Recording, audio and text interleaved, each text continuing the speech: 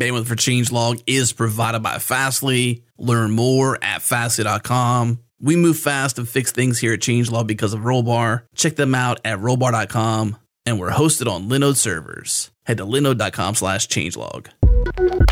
This episode is brought to you by Rollbar. Move fast and fix things. Resolve errors in minutes and deploy with confidence. Head to rollbar.com/changelog. Request a demo. Get started today. It's loved by developers, trusted by enterprises, and most of all, we use it here at Changelog. Move fast and fix things with Rollbar. Once again, rollbar.com/changelog.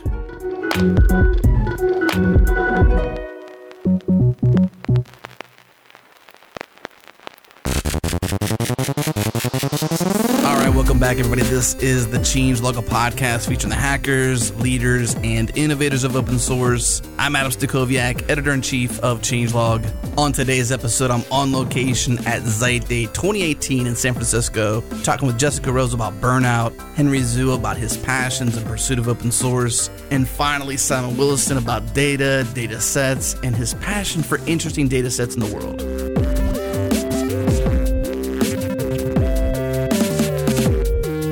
Personally connected pretty deeply with your talk because I almost said podcast because it's on the brain. No worries. But because I think everybody's experienced some level of burnout, whether they admit it or not, and I kind of empathize with you because you said you're getting older, and I'm also realizing that I'm not immortal and I am getting older, so I realize that, things start to hurt, or it's harder to wake up and be excited, even though I run the thing. Like, I'm in control of what I'm doing, aside from not really being in control. Yeah, it is one of those things where as we're getting a little bit older, and I think part of that isn't just getting older, but I think it's getting either the space within the industry or sort of the backbone ourselves to say, oh, no, wait, I am tired. Oh, no, wait, this is hurting me.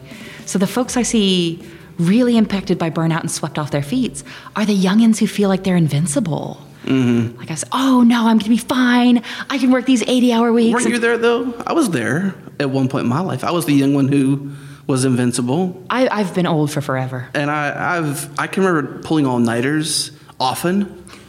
I remember having insomnia and not being able to sleep just cause, and still getting up and doing the work. I can't say I was the best at it all the time, but I remember days where I felt young and invincible. And I think that's a really important point. When you look at doing meaningful work, your ability to stop doing meaningful work ends after 6 or 7, 8 if you want to go by like standard workday hours. But like that ends a lot earlier than people keep working. Yeah. And I saw a really someone said something really valuable to me. I think they got it off the internet where they say if you're going at 150%, you're really just taking out a loan from your future self. Yeah. Can you talk about your very visual, so it's probably difficult for a podcast, but this visual process of like memory load. Can you just remind me what the term was for it? So I'm really into pop psychology, and I'm really into pop psychology from the 60s because I'm a very specific kind of nerd. And cognitive psychology was sort of a branch of someone is going to hear this and fuss at me for what I got wrong. Okay. No, I'm delighted for it. So I'm pretty laid back about being wrong. Cognitive psychology was a period where it's a specific branch study of psychology, and folks started thinking about and talking about the brain's organic processes and psychological processes in computer terms. Right. So when you talk about working memory from cognitive psychology... Working memory, that's right. It's exactly what you think it is. It's the amount of memory, it's the amount of space you have available for mental processes. Whereas cognitive load is the amount of working memory you have booked up.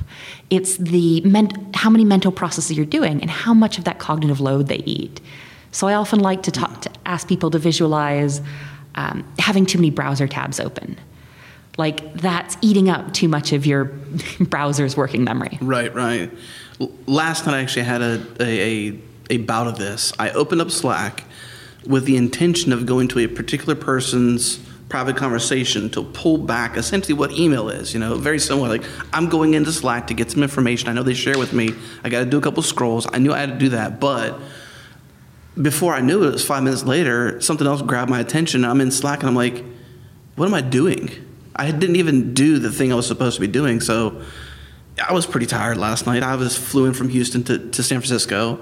I went to bed early when I normally don't go to bed very early, maybe 10, 11, 12 or whatever. But I mean, I was... Wait, 12 being going to bed early. If my wife's listened to this, she knows I'm lying because it's more like 1 or 2. So there I am. I'm stretching a little bit. I'm just trying to like not embarrass myself. Well, it's one of those things, isn't it, where you like do as I say, not as I do, to be like, oh yeah, take care of yourselves, kids, but right. I'll stay up all night and worry. My wife's like, do you have to work tonight? I'm like, I don't have to, but I probably could do 1 or 2 things to make tomorrow easier.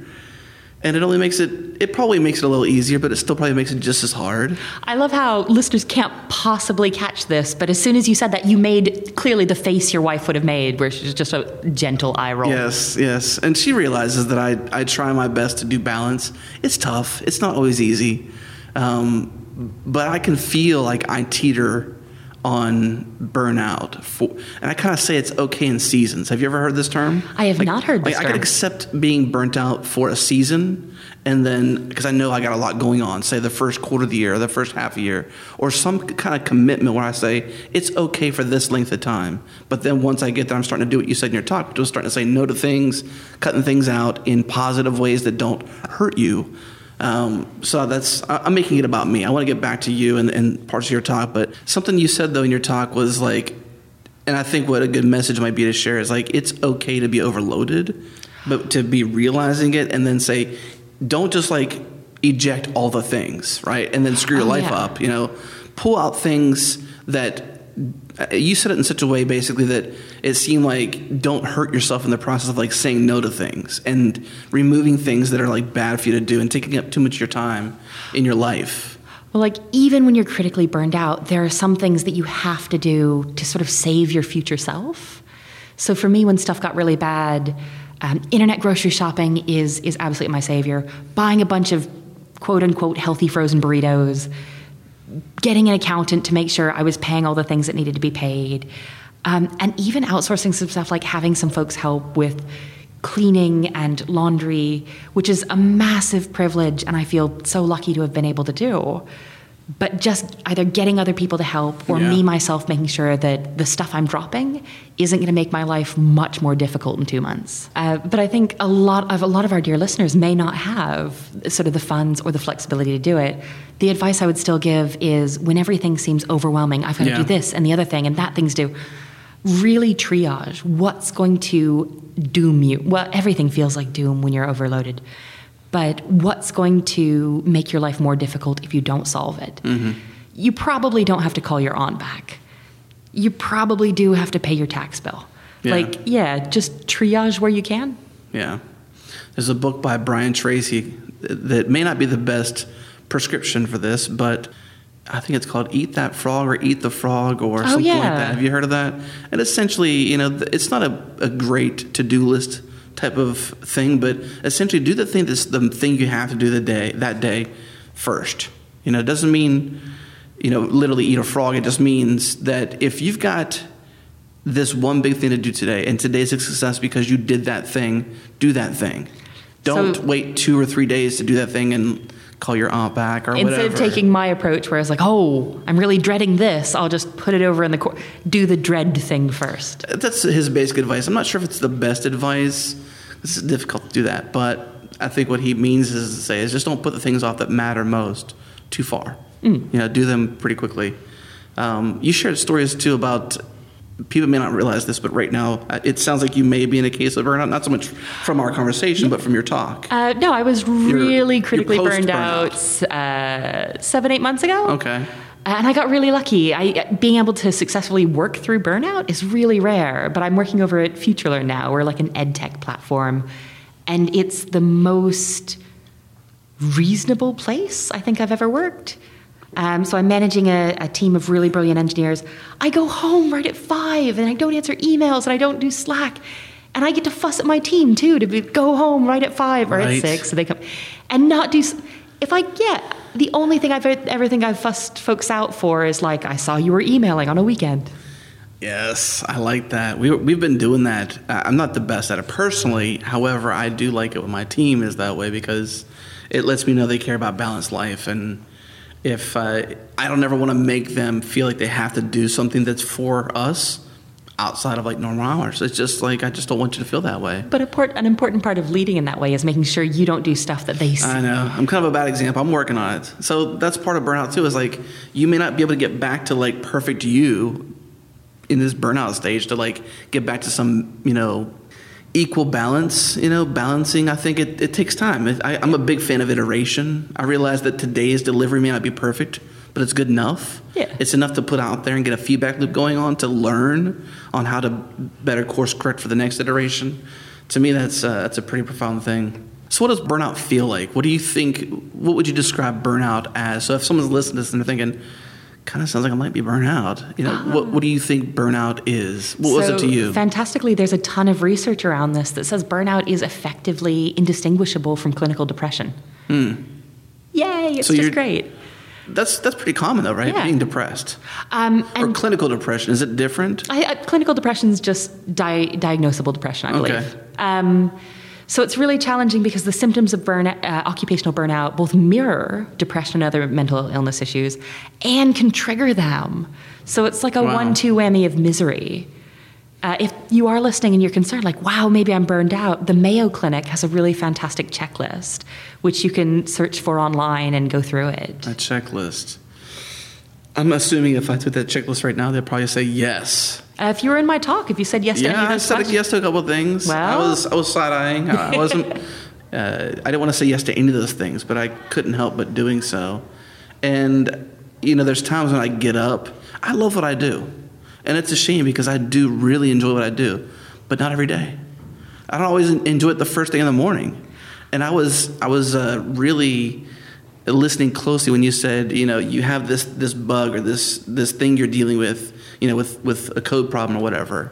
And, oh, by the way, I've got to take care of laundry. I've got to help with this. Or like, that's what happens to me sometimes, is that I heard myself in your talk today, basically. And it's a lot of, like, everybody's brain works really, really differently. And, like, neurodiversity is one of the most exciting things about the way people engage with the world around them. And, like, mental processes and social processes are so cool. I think wedding self-care into the way we view our own mental processes and approach the world is absolutely critical. What is that? What do you mean by that? So for me, when I was burned out and coming through recovery, one of the hardest things was you aren't running on all cylinders cognitively. So I had very, very serious memory issues, which is quite common. I was consistently despairing and miserable, and I had a really hard time seeing success in my own work. So I'd do something, I'd do a measurably good job, and then be like, well, I guess that's okay. And for me, if you've heard me wandering around the halls today, you've probably heard me sort of morosely go, everything is fine. To yourself? Yeah, to other people as well, where they're like, oh, this thing. I'm like, everything. So I had to kind of, not quite home CBT, but like work to build new pathways where it's like, this is terrible and everything's bad. I'd be like, it's probably fine. It reminds me of something that happened on my trip here. I had to drop off my car in parking and take I guess it's some sort of bus over to the departures. And I was in a rush. She was only supposed to take C, but she decided to pick up A and B as well. And then everybody started piling on. And then I had to scoot over and share half of my seat with somebody. Long story short, it was just like, she thought I was complaining, but I wasn't. But I liked her response to her thinking I was like being an abrasive person. I may have been, but I don't think I was I definitely wasn't trying to be. But she says, it's a beautiful day. And I was like, you just diffused, I'm not a bomb, but you just diffused a bomb. Because like you can say that thing, you say it to yourself. It sounds like you say it to other people too, but it's that one thing that you can say that's like, everything's fine. It's a beautiful day. It's just, it's just something you could say to sort of like take away the stress and crazy, the chaos that might be coming. What do you think? I was going to say, I've got something that sounds very nice and placid, but actually means piss right off. And I was like, oh, is she doing that? Sure, you can do that. Because sometimes, one of my favorite things is, oh, well, perhaps you know best. Which does mean like, wow.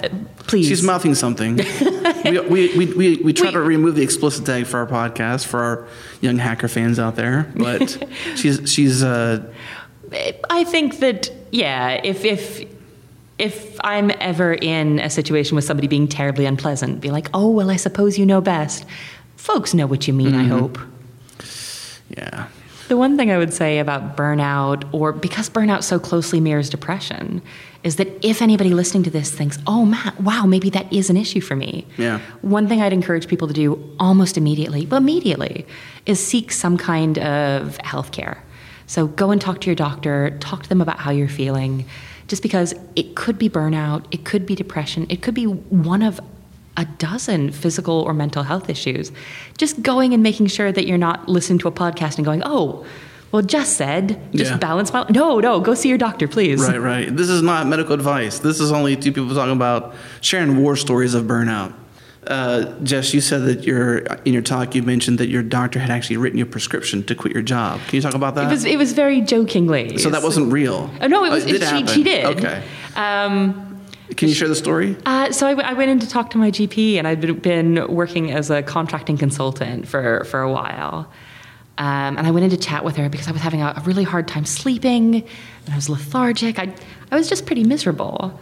And my GP, my general doctor, is just absolutely glorious. And she's very, very sarcastic and absolutely delightful. She's like, okay. Well, I can give you this antidepressant, or this antidepressant, but you should probably just quit your job and we can skip all of those. I was like, are you telling me that's your medical advice? She was like, yeah, look. And then wrote me out grabbed a prescription pad and just wrote, please quit your job. Please quit your job. Well, I mean, technically she did write on paper that was her, her medical pad. I don't know what you call those things, prescription pads. It's a legit thing, right? Like, it was just a bit of stationery. I don't think it was a proper prescription. Oh, it was? Okay. Yeah. Okay, cool. I was taking it a little further, but... No, you want it to be like a sticky pad where they tear off at the top. No, not quite so romantic. Okay. But so did you quit your job? It was a contract. So I got to the end of my contract, and then, I got into something that was less stressful. Which isn't fair to the contract. It was a completely reasonable job and completely reasonable people, but had 60-70% travel and early stage startups, Yeah, just unhealthy for you. Not so much unhealthy in general, like to somebody else who could do the role. Just maybe not the best for you. Developer relations, folks talk about there being like 18, 20, you could do it maybe 2 years. Yes. And I think at the time I'd been doing it 4 or 5. There's actually several people I know that have been in like head of something or dev evangelist or relations, whatever name you want to apply to that role, essentially telling people about products to encourage you to use them through developer means, whether it's how to use something or a demonstration or meetups or whatever.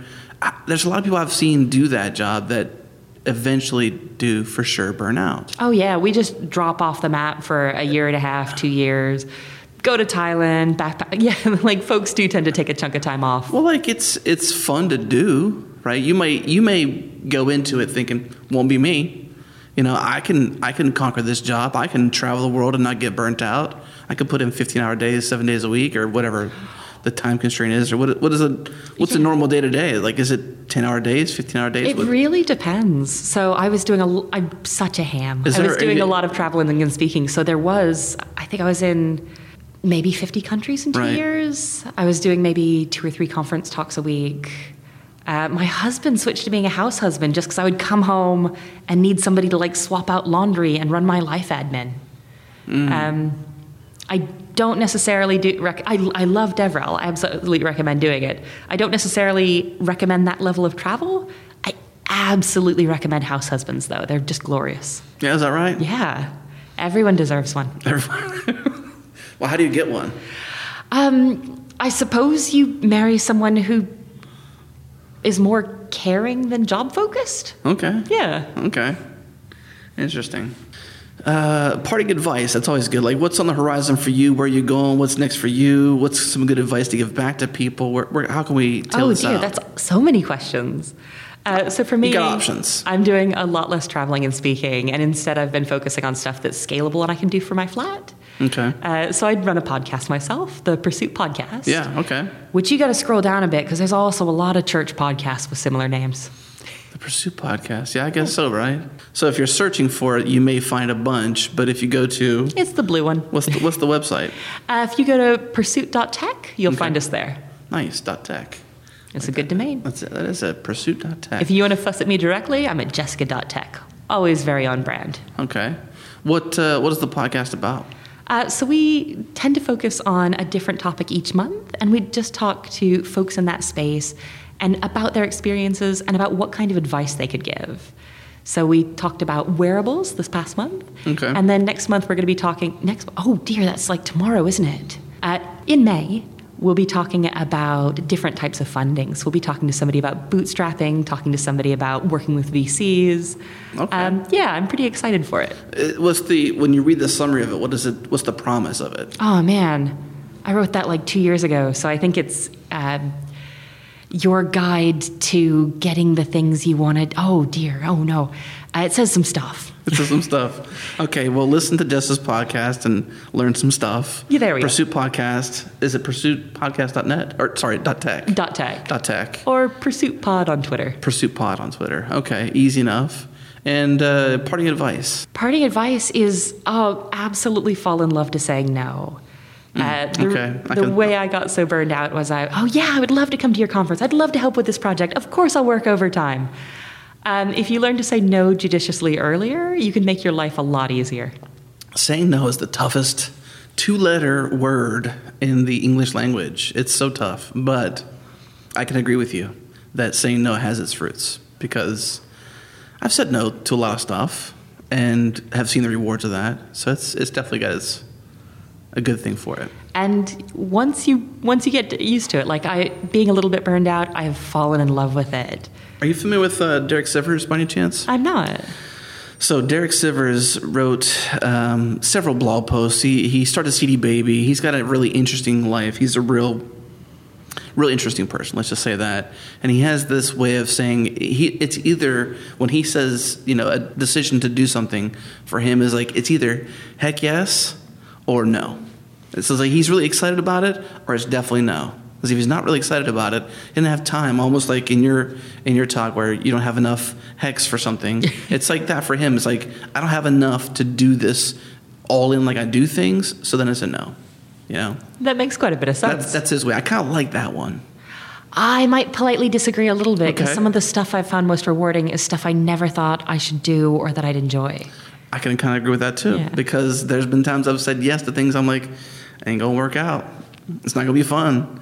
It worked out and it was fun. It was great, yeah. So kind of the night out principle. When you're going for a night out with your friends, the nights where you're like, yeah, this is going to be great, are often duds. And the times where you're like, I'm not sure I want to go out. best time of your life. Best time of your life. I can agree with that.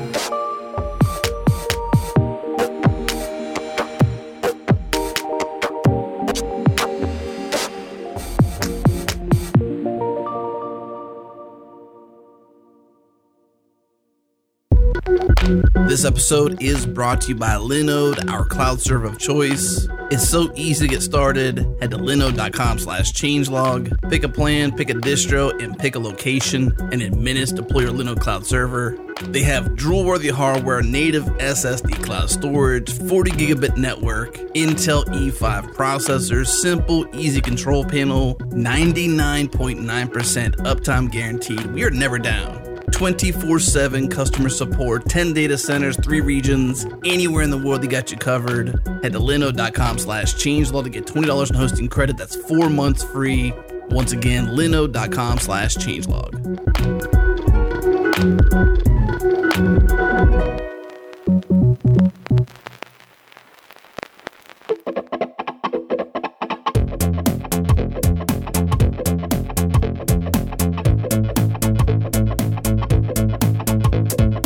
So, Henry, you're in the middle of an experiment, which I think is to some might seem risky, but you've got it kind of fleshed out. You've been down this road. You've been doing open source for a while. You've even said you've accidentally became a maintainer at one point, I believe, either on the React podcast or Request for somewhere. I've heard it. I'm not really sure where. Where's this leading you to? Like you're in open source full time now, but solo. Not for like a company's not paying you to do it. You're doing it yourself. Right. The reason why I left, part of it was that I don't think a company would pay me to do the things I would want to explore and experiment with. Mostly, they're going to pay you to, I guess, work on features or just the things that they need for their business. And if you talk about, like, how do we build community or bring in contributors, like, they want that, but they're not going to pay you specifically to do that. Or, like, what does it mean to do mentorship? when it's like an intern, but they want to hire them to work on other things, not open source. And all these companies don't want to take ownership of open source or Babel for me. And it's like, where can I actually do that? And I feel like the only way to do that is doing it on my own then. I mean, it makes sense, right? That a business has to have some sort of value from the exchange. At some point, you'll be your own business. You may have to have similar considerations of how you spend your time, right? Is it valuable? Does it help me meet? Or you may actually have to make a choice of being able to earn money or serve open source. What do you think about that? Right, because the things I want to do aren't things that people would normally pay for. So it's like either I have to make money like doing freelance, which I don't want to do, or like get enough money from doing maybe like consulting or support contract or workshops for Babel such that I can do the other work. And this is why I made the Patreon, because then people can support me for whatever I'm doing. They want to support the person rather than the project. But I have found that like for most companies, they only want to support the project, right? Because it makes, maybe it's just better for them from like a business point of view, or just talking about it to their boss. They don't want to support a person. But individuals would rather support a person because they understand who you are, and you're literally supporting their livelihood. And I think that's more like something that they want to like contribute to, rather than a project where it's like it could be a lot of people, you don't know how you're spending it, what are they doing with this money? And learning to figure out how to spend the money for a project is really difficult. Like, what's that conversation like look like and stuff? So to not assume that the listening audience is familiar with your story, give me a quick version of like, not so much you're getting started, but like this transition. You worked at Behance, you decided to make the shift. Kind of give us that and we'll go further from there. So first I got my job at Behance because of open source. Like I got involved in the project, and then they emailed me, hey, do you want to move to New York on this team? And so I was already wanting to do open source more. So I was like, if they found me through it, then I think that means they care about it. And so I was kind of doing it, but I was working on the product team because Behance, they're mostly focused on that. And so it didn't really make sense for them to like have someone working on it, like just for open source. But, halfway, like I guess not halfway through, like a year later, I'm working on Babel in my free time. We use it at work. Why are we shouldn't wait for me to work on it if we need something. So like, well, why don't we like let me work on it at work then? And so I think I asked for full time, and they gave me half, which was like already amazing, right? And so I kind of like just was like, oh, that's cool. Okay, I'm good. And I kind of just started working on that.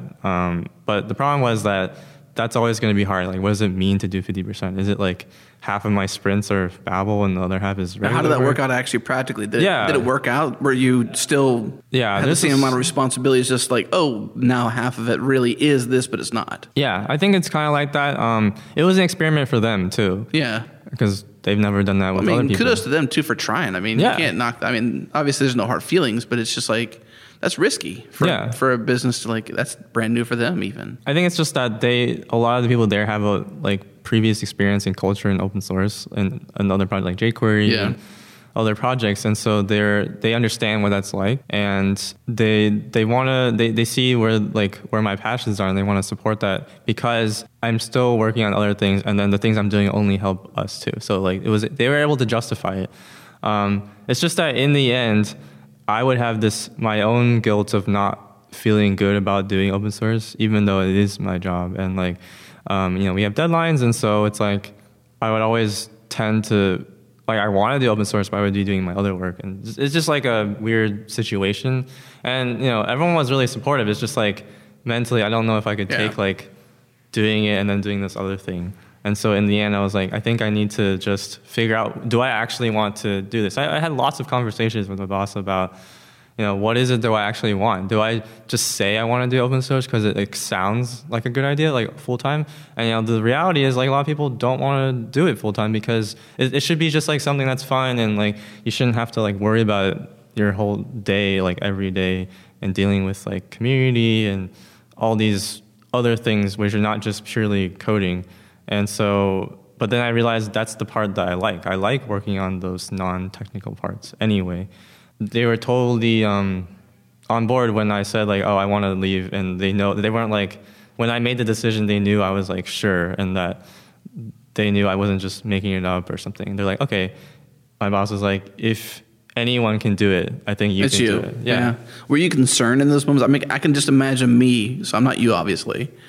I would be nervous. I would be like, gosh, man, what are they going to think? Are they going to like, you know, is the world going to think I'm an idiot for doing this? Like, is this a wrong move? Like, take us through some of the, you know, like the morning of, like, I know today I'm going to give my resignation. Yeah. How's it going to go? So I don't think I ever thought like people think it's going to be dumb or bad. I actually never thought that. It was just more like, what's going to happen to me? And like, am I just running away or not running away? Seeking after something and like not taking the like risky road instead of just having a safe, comfortable, you know, job and working on it at halftime. Like maybe I should just be okay with working on halftime, which is already better than a lot of people.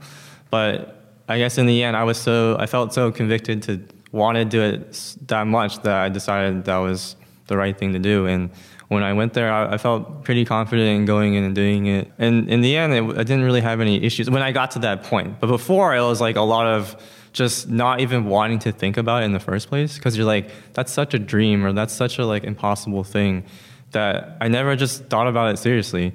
And so trying to do that, you know, thinking about the taxes and insurance and all that, you know, just to try to make it seem more realistic. Not that in terms of like it's easy or hard, just that those are things that I need to think about if I'm going to do this. Maybe I'm just missing it, but what is a day like in your life? Not so much Henry's life, you know, like get up, brush your teeth kind of thing, but like, you know, what is being an open source to you? What is, you said you're excited about community, the things that they weren't willing to pay for. What is it that are the intangibles that are not so much like code level, human level? What's that for you? Yeah, I think so. That's something that I kind of talked about this in my talk. It's something I always wanted to do, but I never really did it. Like I would kind of half do it because it's like you have a picture in your mind of what a maintainer should be, and usually it's like about code. And so even if I wanted to do something else, I knew like, oh no, I'm in like this, I have like this box where it's like, oh, this is what a maintainer should be. So I just focus on code. But now it's like, okay, I don't really know what it looks like, but I want to figure out those things. And so that means like, right now I'm only just focusing on like getting funding and that kind of thing. But I do want to spend my time like, okay, should we make a Babel meetup where like, instead of giving talks, it's just a meetup where we come and I'm there and I'll teach you about how to contribute to open source or get involved in our project. Instead of waiting for people to like randomly show up in our GitHub making a PR or an issue, like obviously everyone's very intimidated. So like if I'm there, then people will feel at least willing to show up and see like what's this about? You know, maybe we make a podcast, maybe we do live streaming, or we start doing more like video chat instead of just talking on Slack or Twitter. Like just things that make it so that I seem more accessible and human instead of just like some person. And also so that people know that there's like a few people working on this, not just like a huge company and like a huge team or something like that. It's like a few volunteers, but yet you're using it and then people feel like, oh, I'm not good enough. But it's like I got started in the same way, not knowing anything, right, accidentally, and I'm here. And I want to help other people get to that if they want to. So in a lot of ways, you're the on-ramps to Babel / future open source work. Yeah, I think so. You know, and that on-ramp is defined by either, you know, face-to-face meetup workshops, you know, intro to open source, first contribution to Babel, or XYZ project, or here's how you use GitHub, or you name it. It's hard because then if you're doing the one-on-one or that kind of thing, it's like doesn't really scale. But I think maybe we get caught up in this idea of having just like wanting to tell everyone about open source and everyone should do it, everyone should be a maintainer. But I don't think it means that like people can't. It's just that I don't know if they know what they're getting into. And so we want to make sure that it's not like a prepare. It's just like, in a lot of cases, you're warning signs. Yeah. And not in a bad way, but like it takes, you have to be committed. It's not that the road's bad or hard. It's just a matter of like, you got to be committed to do that kind of job. Yeah. And I think it's also fine if like people want to do those kind of, I guess we call them like drive-by PRs or whatever. Like people like maybe just don't drive-by contributors. Yeah. Yeah. Maybe you don't have time and you don't have, or you can't do it at work, or you have kids or you have family, like all these other priorities. You still might want to do open source, and there should be a way for you to contribute like maybe once a month or once or whatever. And that's fine. It's just that if you like go about it in a certain way, you might find that you're taking on too much. You don't realize, you're like, oh wow, why did I suddenly, make my own project and millions of people are using it? How do you think Babel will benefit from now you being essentially, is there anybody else full-time on Babel? Is there a certain thing, like, is there a full-time on Babel at all for the project? No, the other main contributor, Logan, he isn't full-time, but he left his job a while ago, and he's my other partner in doing all this, and everyone else is volunteer. So like we don't have any full-time people. And I mean, it's weird, like I say full-time, but it's like, it's full-time for the project, but it's not full-time for the code. Like right now, I'm basically not coding anything. I'm just like trying to raise awareness or get funding, or like sales, I guess. Right. And all these other things. Business development. Yeah, business development. And that's still part of it. It's just not what people normally think. And I'm mostly just doing like reviewing and like very like meta level things that I hope are like long-term things that we would never consider before. Like before, when you're at work or you have limited time, you're always thinking about like taking out fires or like these short-term things.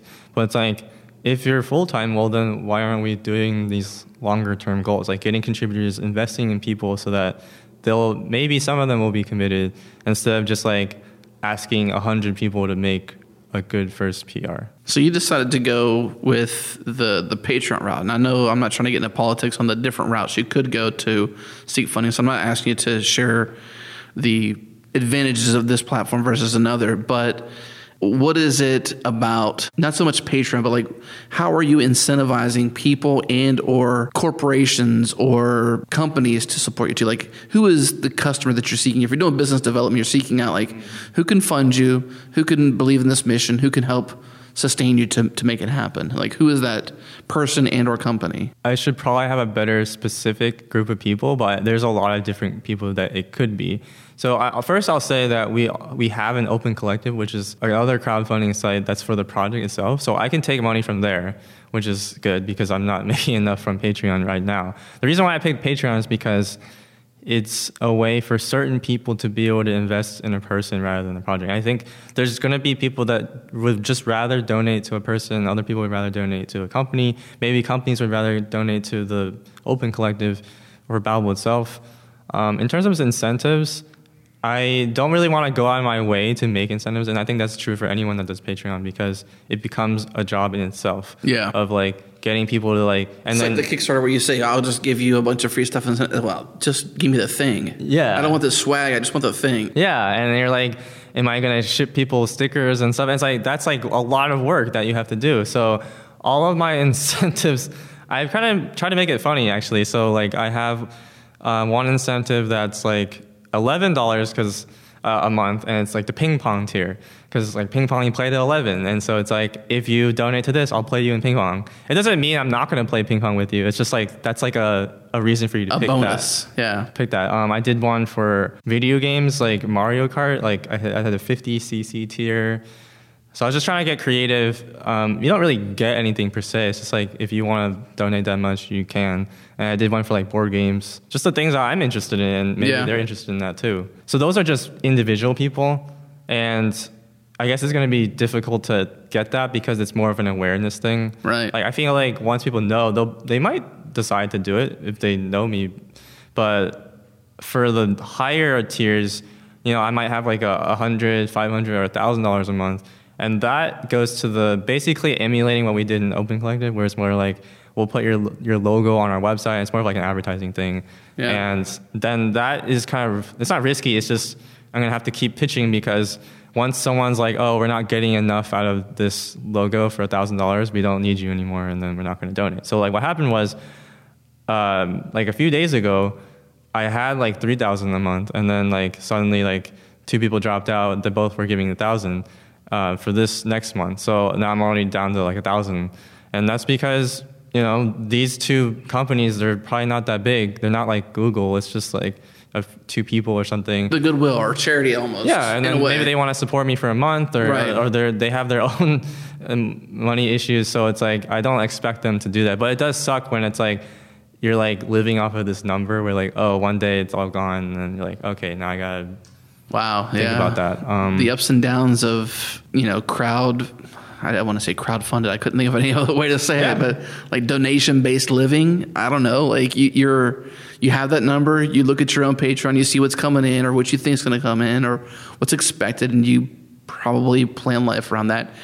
It should also be said that you live in New York City, right? Yeah. It's not exactly cheap to live there, right? I'm sure you got fairly, even if you trimmed your expenses, you'd be like, what size is your apartment now? Right. I don't want to say smaller because maybe you're in the smallest one already. I don't know. Yeah, it's not enough to cover the rent and then not have to pay for insurance too. So even the base of that is already very high. But the good thing is that our Open Collective has a good amount of money there now, so I can at least use that. And then the other plan is to like reach out to companies, which I've done. And hopefully those go through soon, where it's like, okay, one idea is this idea of a support contract, which is something that Webpack's doing, where you pay a certain amount, say it's like $1,000 a month, and then we'll give you 2 hours of time and to help you with whatever. And then that means I can work a lot less hours and you can still get paid. And usually, like if you can convince them to do that would be really good. And you only have to do that for like 10 companies. It's just, but the problem is like when you have none, it's like, it feels like there's like a huge potential, but right now there's none. So it's like, where is that? So I would say, after hearing that, I would say maybe you could treat the human side of this equation for you, that these companies are also humans, right? Like companies aren't just companies. There's humans behind that. Users of Babbel, potentially even contributors of Babbel, right? Potentially, who knows? And that maybe this is a growth hack that you're using to, one, keep in touch with your constituents, right? And also potentially get some, for lack of better terms, sales. Yeah, I think it's definitely a good way in. And it doesn't have to be 2 hours. It could be, more, and they could just pay more. And I could have a lot of other ideas around, like, what if they want to be contributors? Well, you can pay me to help you get into open source. Although I'll probably still have the meetup for free, yeah. But then for companies, it's like, well, we can charge them and then come do a workshop. How to do open source? Do a workshop, yeah, exactly. And I'm like, before I was like, what kind of workshop would I do? And I realized there's a few that I could do. One would be teaching people about JavaScript itself. I think it's pretty easy to market, like the maintainer of Babel teaches you JavaScript. And then there's how to get involved in open source and maintaining open source if someone wants to do that for their own open source. And then the last thing is like, how do you contribute to Babel itself? And then talking about that. Some companies would be interested. I mean, I think most would just be like, oh, can you give a talk at our company? Yeah. I mean, well, you just put it into numbers for me, so that's what made me think about that, which is like, if you can say, well, I need, for lack of better terms, have 10 companies committed to doing 2 hours because it equates to this number, because then you can start to determine it's going to be there and start to live like it's going to be there and have some certainty that you don't have now. I think, well, how do you reverse that is have some relationships. Like what I've learned from our business, and you probably know this already, but the biggest part that makes us successful is that we care deeply about not just our listeners, but also our sponsors, which we really call them partners, but the industry accepted term is sponsor. We really call them partners. People who work with us that sponsor our content are our partners. We work with them, we form a great relationship, and it's only beneficial if we add value to them. Right. Like sponsoring our podcast isn't charity. They get value. Right. And it's up to us to help them understand how they get value and help them to get value, not just read an ad, right. So in your case, maybe it's the relationship side is the equation, is that invest a little in those people to get them to invest in you a little. Yeah. That's just one way, though. That's just one of the things just thinking about. That's interesting, though, man. So the uncertainty, do you sleep well? I mean, given I'm not saying you're in a bad situation because you're not, but just there's some uncertainty. Do you fret? Do you get upset? How's life for you right now? It's interesting. I guess I'm not. I don't know. Oddly, I'm not like too worried. I mean, in the end, I do have the backup. Is just I get another job and it's fine, and that's totally. It's an experiment. Yeah, and it's just that I guess I'm willing to like take it as far as I can, and I don't really want to think of that as an option at all, really. Do you have what they call runway? Are you like a mini Henry Zhu startup and you got runway? I have like some savings, so I think I'm good, but unfortunately there's not that much rest in terms of like thinking about what's coming up. And yeah, there's definitely uncertainty. I don't know, I guess I'm very optimistic. This is your choice, though, right? Like, Yeah. you chose to do this, Right. so clearly you can't be that upset about your circumstances because you chose the circumstances. Right. Someone didn't force me to do this.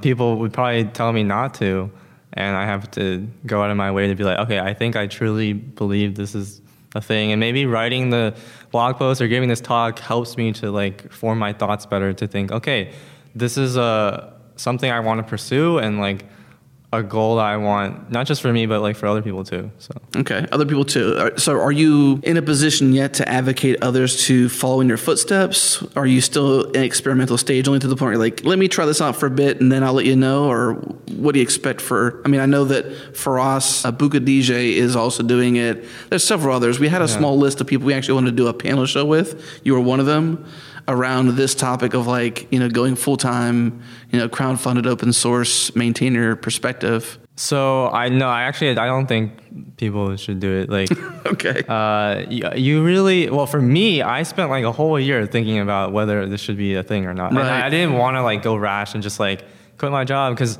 I don't want to do this anymore and just do my thing. It's like, I want to really know that this is what I want before I do it. But I didn't like figure it out before making decisions because I felt like then it would take forever. It's Right. like there is a point. You had at some point take a leap. Yeah, and that's what I did. I don't think my goal with doing it is to convince everyone else to quit their job and do full-time open source. That's definitely there. I just don't see that as that viable at the moment. It's more like I would rather help people to be more aware of open source in general and how we can support people that are doing open source, whether they're full-time or not. And probably the most important thing is like, how do we get companies to either sponsor projects they use or allow their employees to work on open source at work? And that's probably the best way because they're usually unwilling to give money, but they're willing to let their employees work on the things that they want if they're going to ask for it. Yeah. But the problem is that a lot of employees don't. And there's a lot of reasons, whether it's like being intimidated or not knowing what to contribute to or not knowing how to say it. But I feel like there's a lot of people that would want to do that, especially if they're busy outside of work. Not everyone has the privilege or even wants to work on code. Like, you're coding all day and then you go home and you're going to code again. Like, that, it makes sense that you wouldn't want to do it. You may have answered some of this there, but I'm not going to ask you for the 5-year plan, but I'm going to ask you for some project for me a time range. Like, what do you, I like, this is how I kind of work. What is success, right? A year down the road, a year and a half down, what does success look like to you? Like, you've done this, it's successful, you can advocate others to try it, given some circumstances, for example, maybe have put in some time, have a relationship with the community, not just jump ship, of course, but, give me maybe, what do you think success is to you a year and a half down the road, or just whatever time frame makes sense for you? Well, one measure of success that I might think of is like that the idea that I could just like go away and leave the project and everything's good. And so I could leave it now. And I mean, it's like, I kind of talked about this in the talk, like you have this sense of like pride where like if I leave, everything's going to go bad and no one's going to take it up. But that's not the case. I'm not that irreplaceable. But obviously I still feel like I'm needed or whatever that means. And it's like, when do we get to a point where we have enough contributors where like, that, I don't want to say the bus factor. My boss, he said there's the lottery factor. That's like a better way of putting it. Yeah, okay. I haven't heard this one. Yeah, it's really cool. It's like, oh, those people won the lottery. Now they're not going to work on this anymore because they can do whatever they want. Okay. So they didn't die. Yeah. They just hit it big. Yeah. Okay. So how do we increase that so like people can leave? And it doesn't have to be I can leave the project entirely. It's just more like we all feel comfortable. Everyone feels comfortable to just take a break. Not just because like mentally they were able to like overcome their like issues with that, but that everyone feels good that like, oh, there's a lot of people working on this and everything seems to be going well, that kind of state, which, maybe that doesn't really like, I don't know what that looks like. So it sounds like, if I understand you correctly, that you think success, or you're projecting that success is Babel being in a state where you can leave without any concerns of it imploding, for lack of better terms. Yeah, that's one way to say it. When I say that, it doesn't mean I don't want to work on it anymore. I still really want to work on it. It's just like, I think it's a good attitude to have when we're doing this kind of thing. And I think that is a good level of success because it's saying that I don't have to be around and that it still moves on. Yeah, and you maybe then you won't have anxiety about like whatever the issues are, and you know, maybe you can work on other open source. Or I think for me, like, I really like working in Babel, but I think another thing I like is just thinking about open source in general, and it doesn't have to be tied to this project. I just happen to really appreciate what this project does because it's unique. That's interesting. I mean, I guess my perspective so far has been you full-time on open source means Babel involvement. Sounds like that's not exactly... Not that you have plans, but just that your mind is open to one day Babel not needing you, that you may have skills and abilities to be put elsewhere, whether it's another project or just a new thing or whatever. I mean, for any open source project, it's going to go away eventually. Yeah.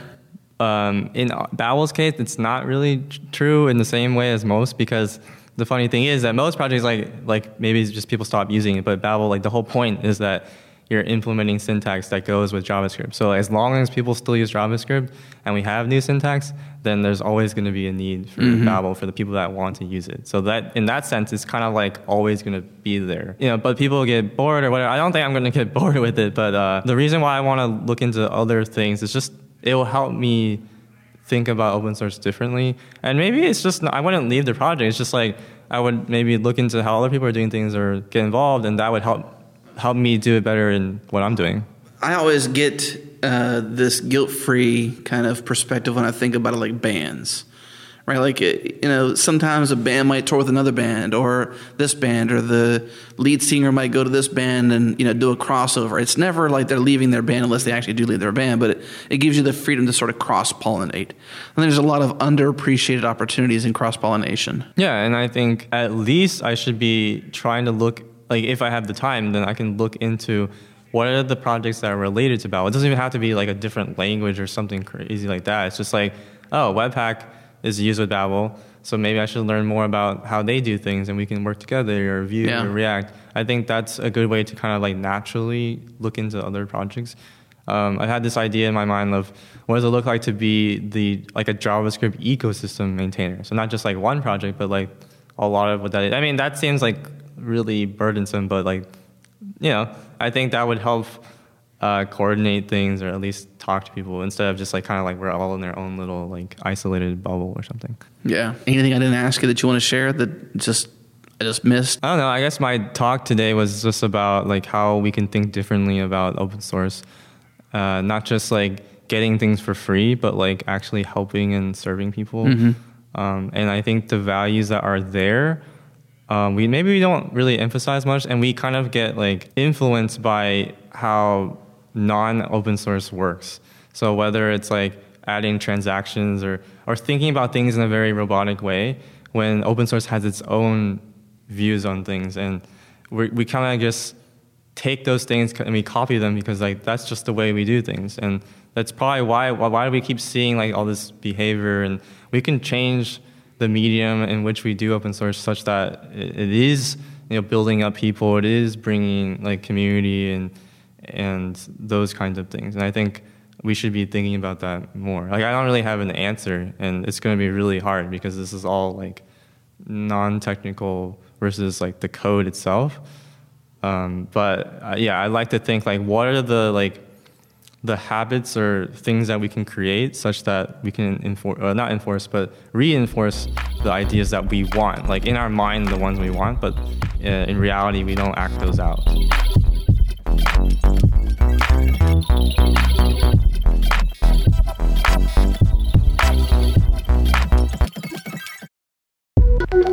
This episode is brought to you by our friends at GoCD. GoCD is an open source continuous delivery server built by ThoughtWorks. Check them out at gocd.org or on GitHub at github.com/GoCD. GoCD provides continuous delivery out of the box with its built-in pipelines, advanced traceability, and value stream visualization. With GoCD, you can easily model, orchestrate, and visualize complex workflows from end to end with no problem. They support Kubernetes and modern infrastructure with elastic on-demand agents and cloud deployments. To learn more about GoCD, visit gocd.org/changelog. It's free to use, and they have professional support and enterprise add-ons available from ThoughtWorks. Once again, gocd.org/changelog.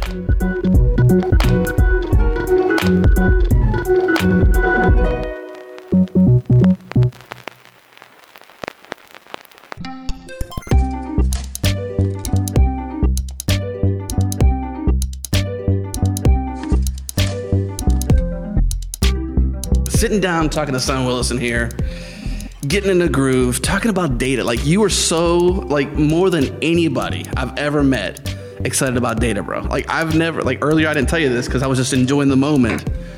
But you got really excited about some data. Oh, yeah. So back in 2009, 2010, I was working for the Guardian newspaper in London, where it was basically, I was hanging out with journalists helping solve data problems. So it was in the world of data journalism. The Guardian. At the Guardian, yeah. But this is like the mecca of, like, you're from the UK, right? Yeah. It's a very, very high-quality UK newspaper. Right. So if you're working for a newspaper there or anything journalistic, the Guardian is a good name to have on your resume. Say, yeah, that's definitely true. Okay. And so when I joined the Guardian, they had this fascinating onboarding process where they basically set you up on coffee dates with people from all sorts of different departments around the newspaper. So you have coffee with the sub-editor, and then you have coffee with somebody who's involved in the print presses, and so on and so forth. Wow. And those people will talk to you, and they'll introduce you to other people.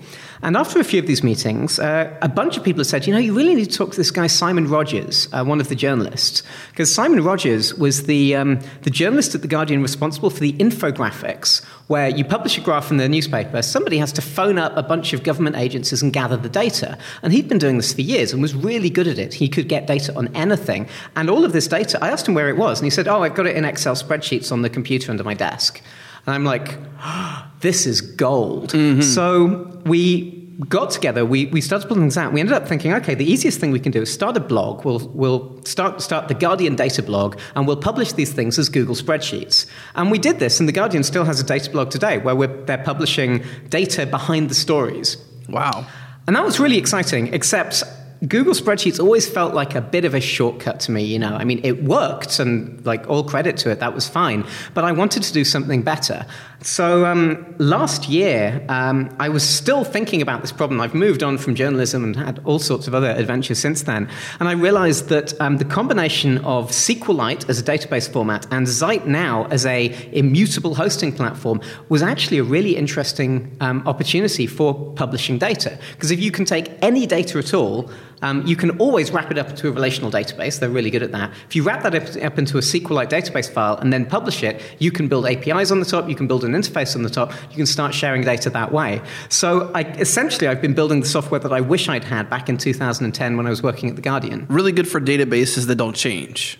Exactly. This is the real catch. This is data that's never going to change. It's in stone. It's done. It's facts about the world. Okay. So some of the examples I showed in the talk today, one of my all-time favorite data sets is the list of trees in San Francisco. It's maintained by the Department of Public Works. They publish it through their open data portal. It's basically a CSV file with 190,000 trees. And each tree, it's got the species and the location and often when it was planted and who looks after it. And it's just sat there, this gorgeous data. So I took that, I turned it into a SQLite database, and I've published that as an API, and then started building things on top of it. I've got a website, sf-trees.com, which is a search engine for trees. So you type cherry and click a button, and it'll show you all of the cherry trees in San Francisco. And it turns out that's the website I always wanted to build, and I just never knew until the data was in front of me. The question about the data, I guess, is that, if the data doesn't so much change from the past, but there's new data. How do you deal with new data? So when you're deploying with static hosting like ZEIT now, you just deploy a new copy. So the tree data is actually updated pretty frequently. So every now and then I'll pull a new copy of the CSV file, I'll turn it into a SQLite publish database, a new diff, basically. And I'll just overwrite the old thing with the new thing, and it works. It's I think it's like about 80 megabytes when you deploy it, which is small enough that it doesn't really matter, and you can just keep on shipping new versions. So for the uninitiated out there who are not very familiar with the ZEIT now, you mentioned it was immutable. That means that you can't write back to a database. So right. Databases are immutable. This is so ZEIT now, it's hosting where everything is fire and forget. You bundle up your code and other assets. It turns it into a Docker container.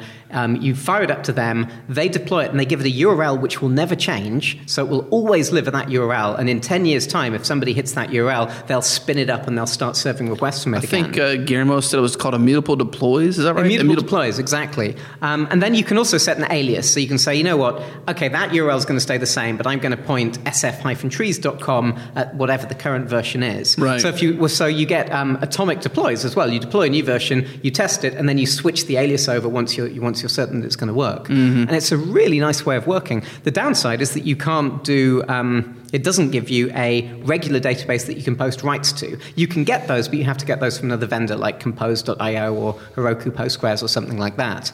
But if your data doesn't change, if it's, say, a list of 190,000 trees in San Francisco, you can package that up in a SQLite database and deploy it alongside the rest of your code just as part of that regular deploy process. And that, it turns out, is a really cunning trick for doing all sorts of exciting things with semi-static data. The demo you showed earlier, we did before your talk, but the demo you did was around... was fun and possums. No, that was the slightly different project. Okay, completely, a slightly different project. But you're trying to essentially take data sets, deploy to now, and be able to perform searches on those. And in this case, you wanted to like auto deploy a new site based on search parameters, essentially. I've built a few different tools. They're all open source. They're available on GitHub. The first one is this script called CSVs to SQLite, which is just a command line tool that takes CSV files and turns them to a SQLite database. And that's all it does. It's like a one-shot pony. It can do a few extra things. You can tell it extract this column out into a separate table. You can tell it to make things indexable using SQLite's full-text search. But essentially, you run a command, and a CSV goes in one end, and a .db file comes out the other. Right. The bigger tool is this tool I've built called Datasette. And Datasette is a couple of things. Firstly, it's a little web server that, given one or more SQLite databases, gives you a HTML user interface for browsing that data, so you can click on it and reorder by columns and filter it and so forth. And it also gives you a JSON API, so anything that you can see on screen, you can get back as JSON. And this means that you can take a CSV file, turn it into a database file, and then turn that database into a JSON API that you can run queries against from JavaScript. The final piece of this is the datasette publish command, which, as a command line tool, it'll take that database, that SQLite database, publish it on the internet with ZEIT, add the dataset application itself, and essentially in one go wrap the whole thing up and turn it into data that you can access at a URL with a JSON API and an HTML interface. And then on top of that, I built another tool called Datasette Publish, which is a web app that does all of this for you, so you don't have to install any software on your computer at all. You go to publish.datasets.com, you upload some CSV files, click a button, and it will deploy to your own ZEIT account that combined database, all of the code, and just get things up and running. So the idea is that if you're somebody who isn't comfortable installing Python command line tools, you can still use this suite to take your data and turn it into something that's browsable and explorable. You mentioned in your talk that you're really passionate, I think either it was in the past or you're still currently passionate about this, but like data journalism. You mentioned Guardian as your past. Like this is something that where journalists are not typically programmers, right? They're not typically familiar with these tools. Some of them are. So data journalism is a very specific sort of subset of journalism where you've got journalists who are all about Python and R and Jupyter and right, okay.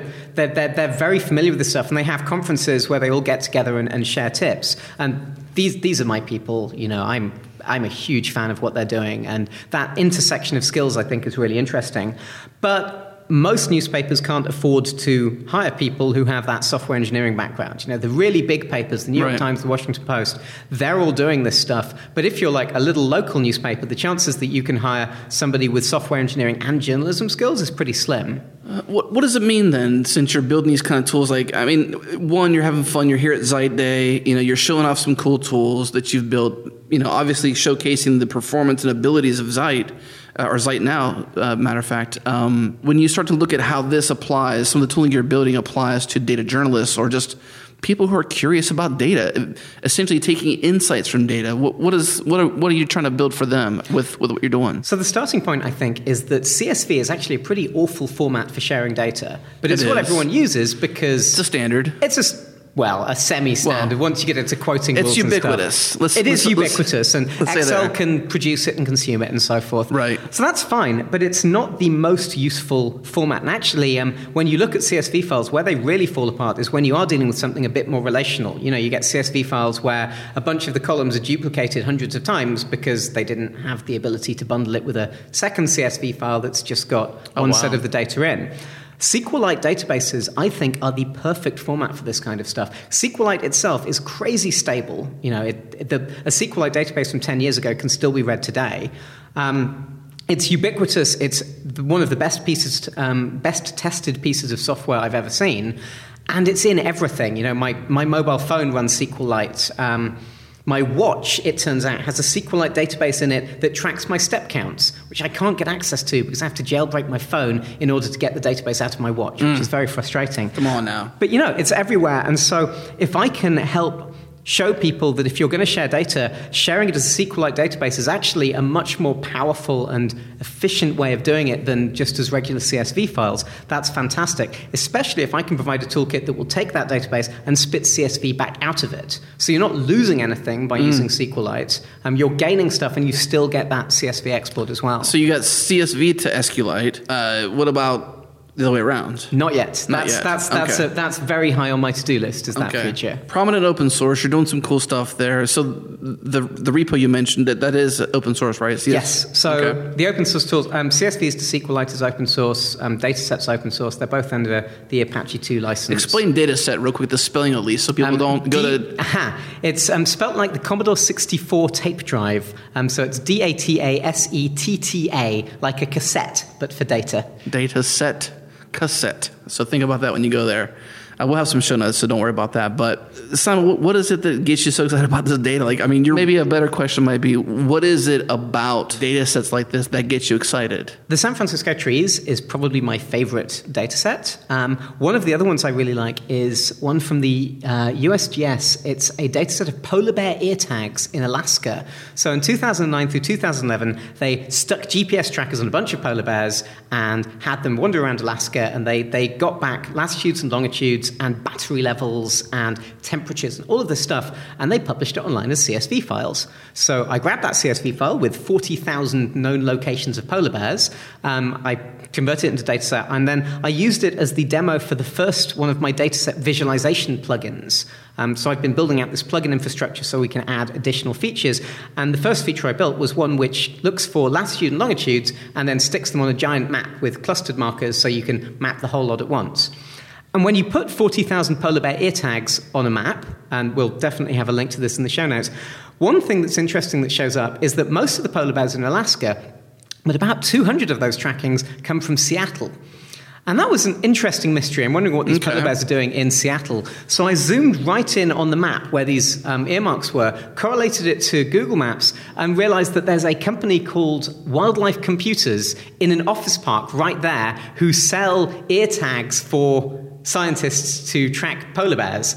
And so evidently they'd been testing the ear tags at the Home Office, and that data had ended up in the data that that was published as part of this survey. I don't know if the scientists who published the data would even notice, because they might not have that same visualization that shows them where the clusters are. So they could be counting fake data. Possibly. Who knows? I need to figure out who to get in touch with and see if they'd spotted this. So here's something I thought about while you were sharing that story, was that if you reverse the scenario, like as a data person like you, concerned about analyzing polar bears, for example, if you had started out with your desire to have the data, they gave away or just had available massive amounts of data that was so valuable to you that was just like not really valuable to them. Like, they were just... A wonderful thing about the US government is that they release an awful lot of stuff.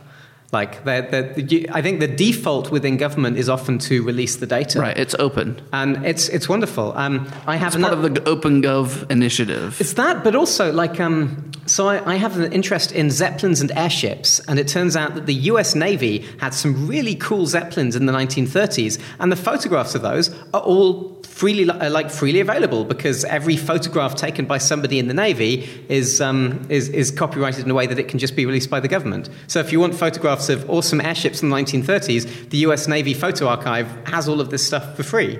I don't think about data quite like you do, but it sounds like there's just like a plethora of opportunity. Where do you see like open data sets, immutable data now, what have you? Some things you've done here. Where can you see like interesting projects that are exciting to you, or things that could be done not so much tomorrow or next year, but like over half a decade? Like, where do you see some of these ideas you're shaping going to like utilize public data in useful ways to analyze society and give back answers to make a better future? So I feel like we've spent a lot of time as a industry sort of dreaming of the semantic web, trying to say, okay, if we can get all of the data in one sort of standardized format, then we could build wonderful things with it. And we've been trying that for 10 years, and it hasn't really worked that well so far. But I think that's because that's sort of a boil the ocean approach. Try and come up with the perfect standard for data, and then they get everyone to do that. What actually does work is publish the data in a format that people can use, and then watch people integrate with that and say, okay, well, I'm going to do a custom query against this, something custom against this, and then combine those together and build something myself. So one of the things I want to do with Datasette is not so much establish a standard, but just make it as easy as possible to put data out there in a way that people can automatically query it, that can pull from a JSON API, and then watch what people do with it once it becomes available to them, even if they have to do a little bit of work to clean it up and reformat it for their purposes. I'm just amazed that you can find such use with such a simple, CSV, for example, and like so much data out there available. Like we've done shows in the past about open government. We've done shows in the past about just like open cities, like the city of Chicago talking about manhole covers and stuff like that. Like just interesting. Do they have a CSV file full of manhole covers? I'm sure they do because they have to register them. Those things are expensive. Yeah. Those things are like, I don't know, $500 each or more. The manhole covers are super thick. They're completely metal. And if they get stolen, they got to replace it. So think about the cost. So they have to track them. I remember talking about this around, it was years ago. I can't recall the exact show, but we'll put it in the show notes if we can.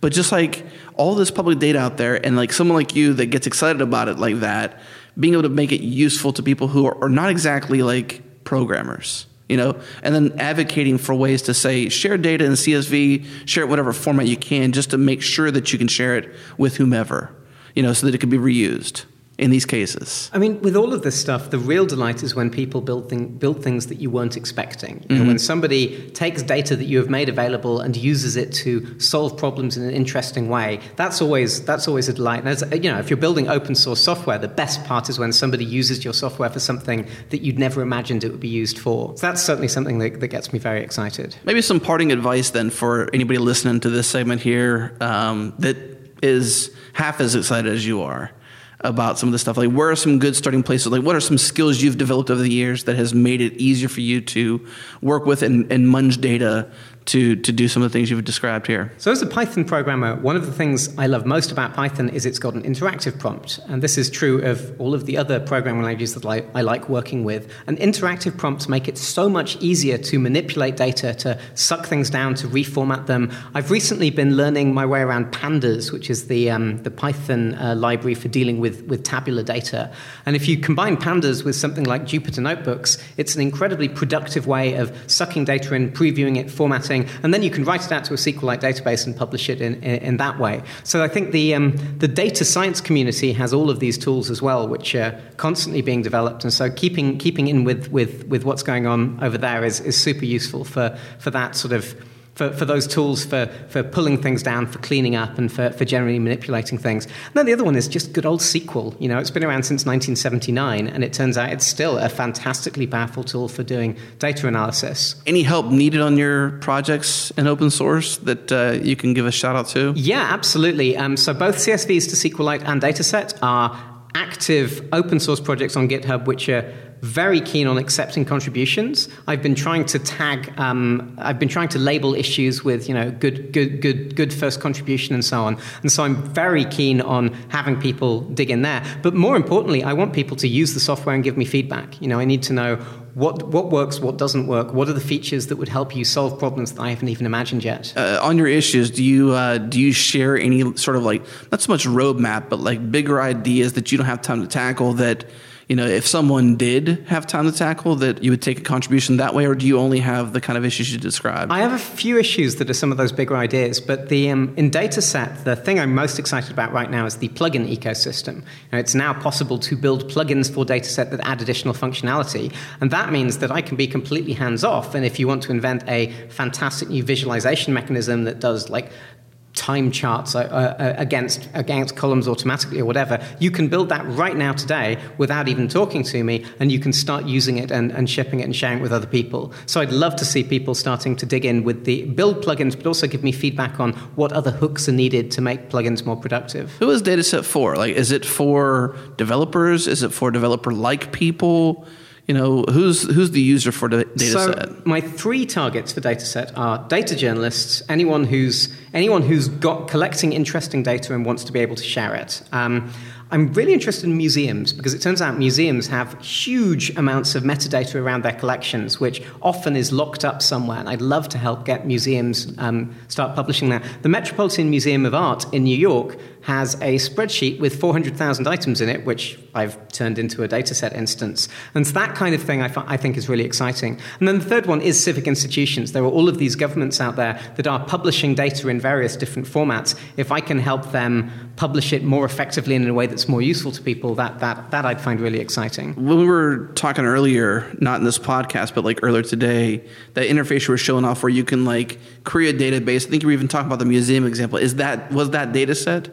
Yes. Because you showed me a couple things. That was Datasette? Yep. You were able to dig into a query and then even augment the SQLite or the SQL queries, I believe. This is one of the most interesting things about doing things read-only, is if you've got a read-only SQL database, I can just open it up to select statements, because it's not like anyone can cause any harm. They can't modify the file on disk. So because it's on now. Because it's now, and also because when I open the database, I use SQLite's immutable option. Okay. So SQLite will disable any writes that could possibly happen. Gotcha. And so on top of that, I have a 1-second time limit on SQL queries. So if you try and do something too expensive, it won't work. But other than that, you can just be completely free with it. So it's kind of like JavaScript developers get very excited about GraphQL because it lets them specify exactly what they want to get back from the server. With Datasette, you can do that with SQL. You can write SQL in your JavaScript, selecting the exact columns you want, joining against different things. And it works, and it's fast, and it gives you back that data as JSON. You were showing me, you got really excited about this too. You were showing me the example of Australia and dogs. Yes.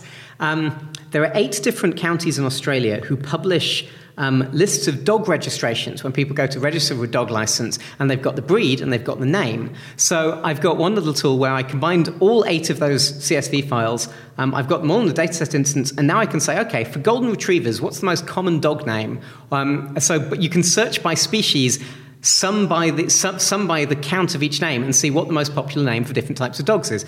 The answer is always Bella, it turns out. Bella, no matter what species of dog you are, Bella is the most common dog name in Australia. But it's still kind of fun to see the different naming trends. And then for pugs, I believe it was Ruby, right? Yeah, Ruby beat Bella, actually, for pugs. Only Ruby, for pugs, Bella. though. Only for pugs. And I think Pugsley came 4th. So what I find interesting about that is here's some obscure data set that maybe nobody's paying attention to. And because of what you've done with Datasette, you're able to query it in these ways and find out this information. Maybe it's just for the curious, but I kind of find that kind of interesting to me, that you can just, play with this data like that. And of the entire, not even country, continent of Australia. Right. And the dog thing is kind of, it's amusing, but not necessarily useful. A much more useful one is, it turns out the UK, members of Parliament in the UK have to register their conflicts of interest with Parliament in the Register of Members' Interests, and it's public data.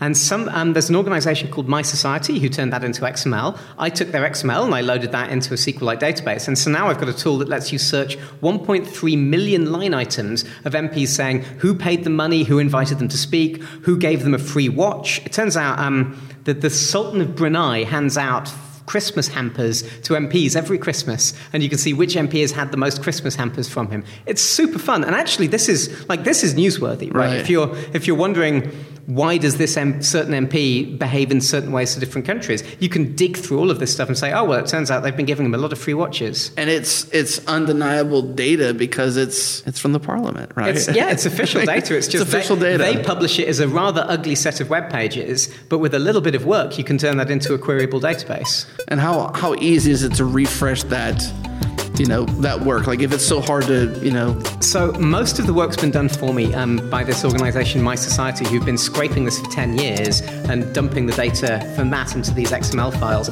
So I just wrote the thing that turns XML into a SQLite database and built on top of that. Simon, I'm sure we could talk for hours. I promise you 20. It was a good 20 for sure. So thank you so much for sharing your story. And where can people find you? Where do people find you at on the internet? Mainly on Twitter. I'm twitter.com/SimonW. And I've got a blog at simonwillison.net as well, where I write about a lot of these kinds of things. All right, thanks for tuning into this special episode of the Changelog on location at ZEIT Day 2018. If you've never been to this conference, I highly recommend you attend. Head to ZEIT.co/day to learn more and see the videos from this past conference. And of course, thank you to our sponsors, Rollbar, Linode, and GoCD. Also, thanks to Fastly, our bandwidth partner. Head to fastly.com to learn more. And we move fast and fix things here at Changelog because of Rollbar. Head to rollbar.com to learn more. And we're hosted on Linode Cloud servers. Check them out at linode.com/changelog. This episode is edited by Tim Smith. The music is by Breakmaster Cylinder. And you can find more shows just like this at changelog.com or on your favorite podcast app or wherever. Subscribe where you can. Thanks for tuning in. We'll see you next week.